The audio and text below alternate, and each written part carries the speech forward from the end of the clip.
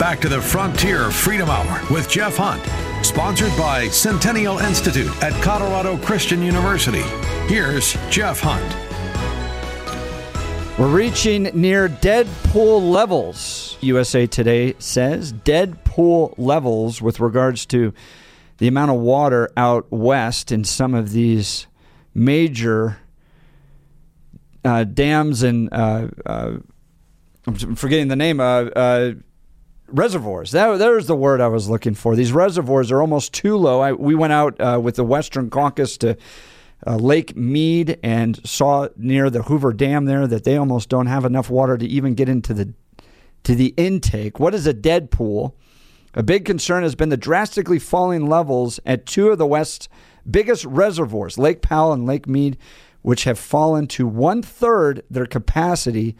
The fear is that they could hit what is known as dead pool with catastrophic consequences. Reading an article from USA Today just out this week. Dead pool is the level at which the water behind either the Hoover or Glen Canyon Dam is too low to flow out, halting downstream flows.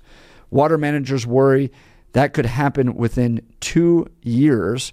There's another number to worry about, the inactive pool, which is when water is still flowing out of the dams, but not enough to generate hydroelectricity.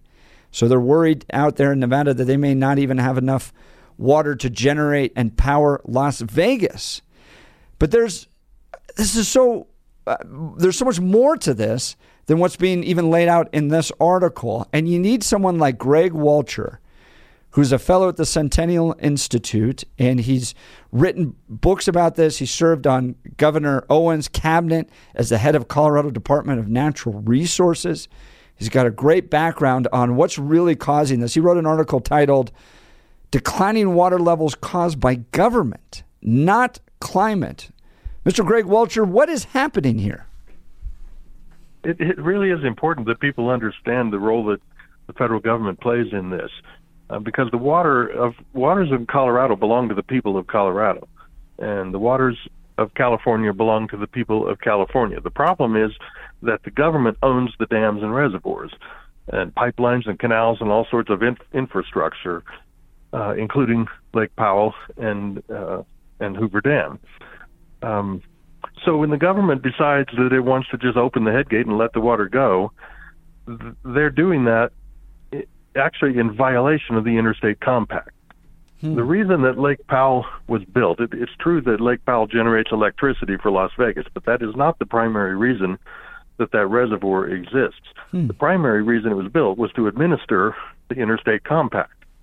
In other words, between the lower basin and upper basin, someplace you have to decide where half of the water is being held to the upper basin and half of it's going to the lower basin, and Lake Powell is the faucet by which we administer that. So if California is using more than its share of water, somebody needs to close the headgate at Lake Powell and stop sending it downstream. And the exact opposite has been happening.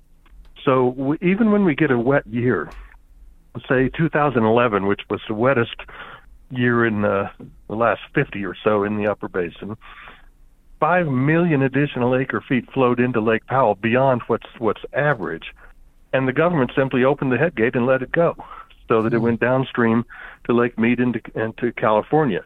So people now are saying, well, how are we ever going to refill Lake Powell and get it up to the level it's supposed to be? And the answer is that's like trying to fill up a bathtub when the drain plug is pulled out. If the government isn't going to administer the dam in accordance with the law, then somebody needs to hold the government to account and say, you don't have the authority to simply let our water go in violation of the compact. That's the position Colorado needs to be taking. Why does California get away with this? Is it because they're not interested in being team players? They're just going to represent their constituents and, as much water as we can possibly get. We don't care what other states are going to yell and scream. We're just going to take as much as we want. Why does California act like this? Well, I mean, it's a negotiation that's been going on between the states since the day the compact was signed. California agreed to a set of milestones by which it would reduce its share of the river down to its entitlement 20 years ago when I was at the Department of Natural Resources, and there's a series of milestones that they have not only missed but ignored, and so the negotiation continues to go on. For California, they're just doing what's cheapest for their own people. The cheapest thing is to take Colorado water and get the Bureau of Reclamation to give it to them. That's a lot cheaper than the other sources of water, but California is in a position of huge advantage over the rest of us, not just because we're so outnumbered population-wise and in terms of the numbers of members of Congress and electoral votes and so on. It isn't just that. California sits on 800 miles of coastline on the largest body of water in the world. And so other people are saying, why don't they get into desalinization like thousands of other projects all over the world in all kinds of countries are doing? And California, they say that they want to do that. It's part of Gavin Newsom's water plan. And yet the largest desalinization project, which was in the planning stages for more than 20 years, was voted down unanimously by the California Coastal Commission. So they give it lip service, but when it comes right down to it, it's a lot easier and a lot cheaper to take Colorado water and to get the government to do their bidding than for them to do the right thing and build the infrastructure that we all know they can afford. Do you know why they voted it down? Because of the opposition of local people in the community where it was going to be. Gotcha. I mean, they didn't want a desalinization plant to interrupt their beaches and I guess views nobody and stuff wants like anything that? in their own backyard anymore. But, once again, due respect to the people who live there, and I don't feel animosity toward them, but it isn't our problem. If they can get the water that they're entitled to from a lot easier ways than taking it from Colorado. And by the way, Jeff, there is only one defense that Colorado has against the fact that it is so horribly outnumbered by all of the other states, and especially by California. The only defense we have against that is the law, and that is to say the Interstate Compact and the other legal agreements that form the law of the river is the protection for all of the smaller states against it being run over by California. So any time that we hear anybody in any of the other states say it's time to renegotiate the compact, Colorado draws a deep line in the sand and says under no circumstances will we renegotiate the Interstate Compact. That is the biggest threat there is to Colorado's future. No, but aren't we being forced to by the federal government now? The federal government has no such authority. The Interstate Compact is an agreement among 7 states ratified by the U.S. Congress, signed by the President, upheld by the Supreme Court numerous times. There's not a word in it that says anything about the Bureau of Reclamation having the authority to do anything differently just because there's a drought. So what are they?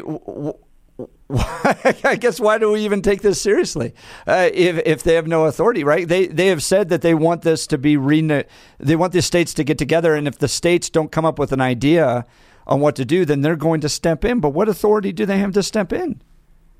They have no such authority. What needs to happen is the correct interpretation of the Interstate Compact, not renegotiating its terms, but interpreting it correctly. And let me just make this point as specifically as I can.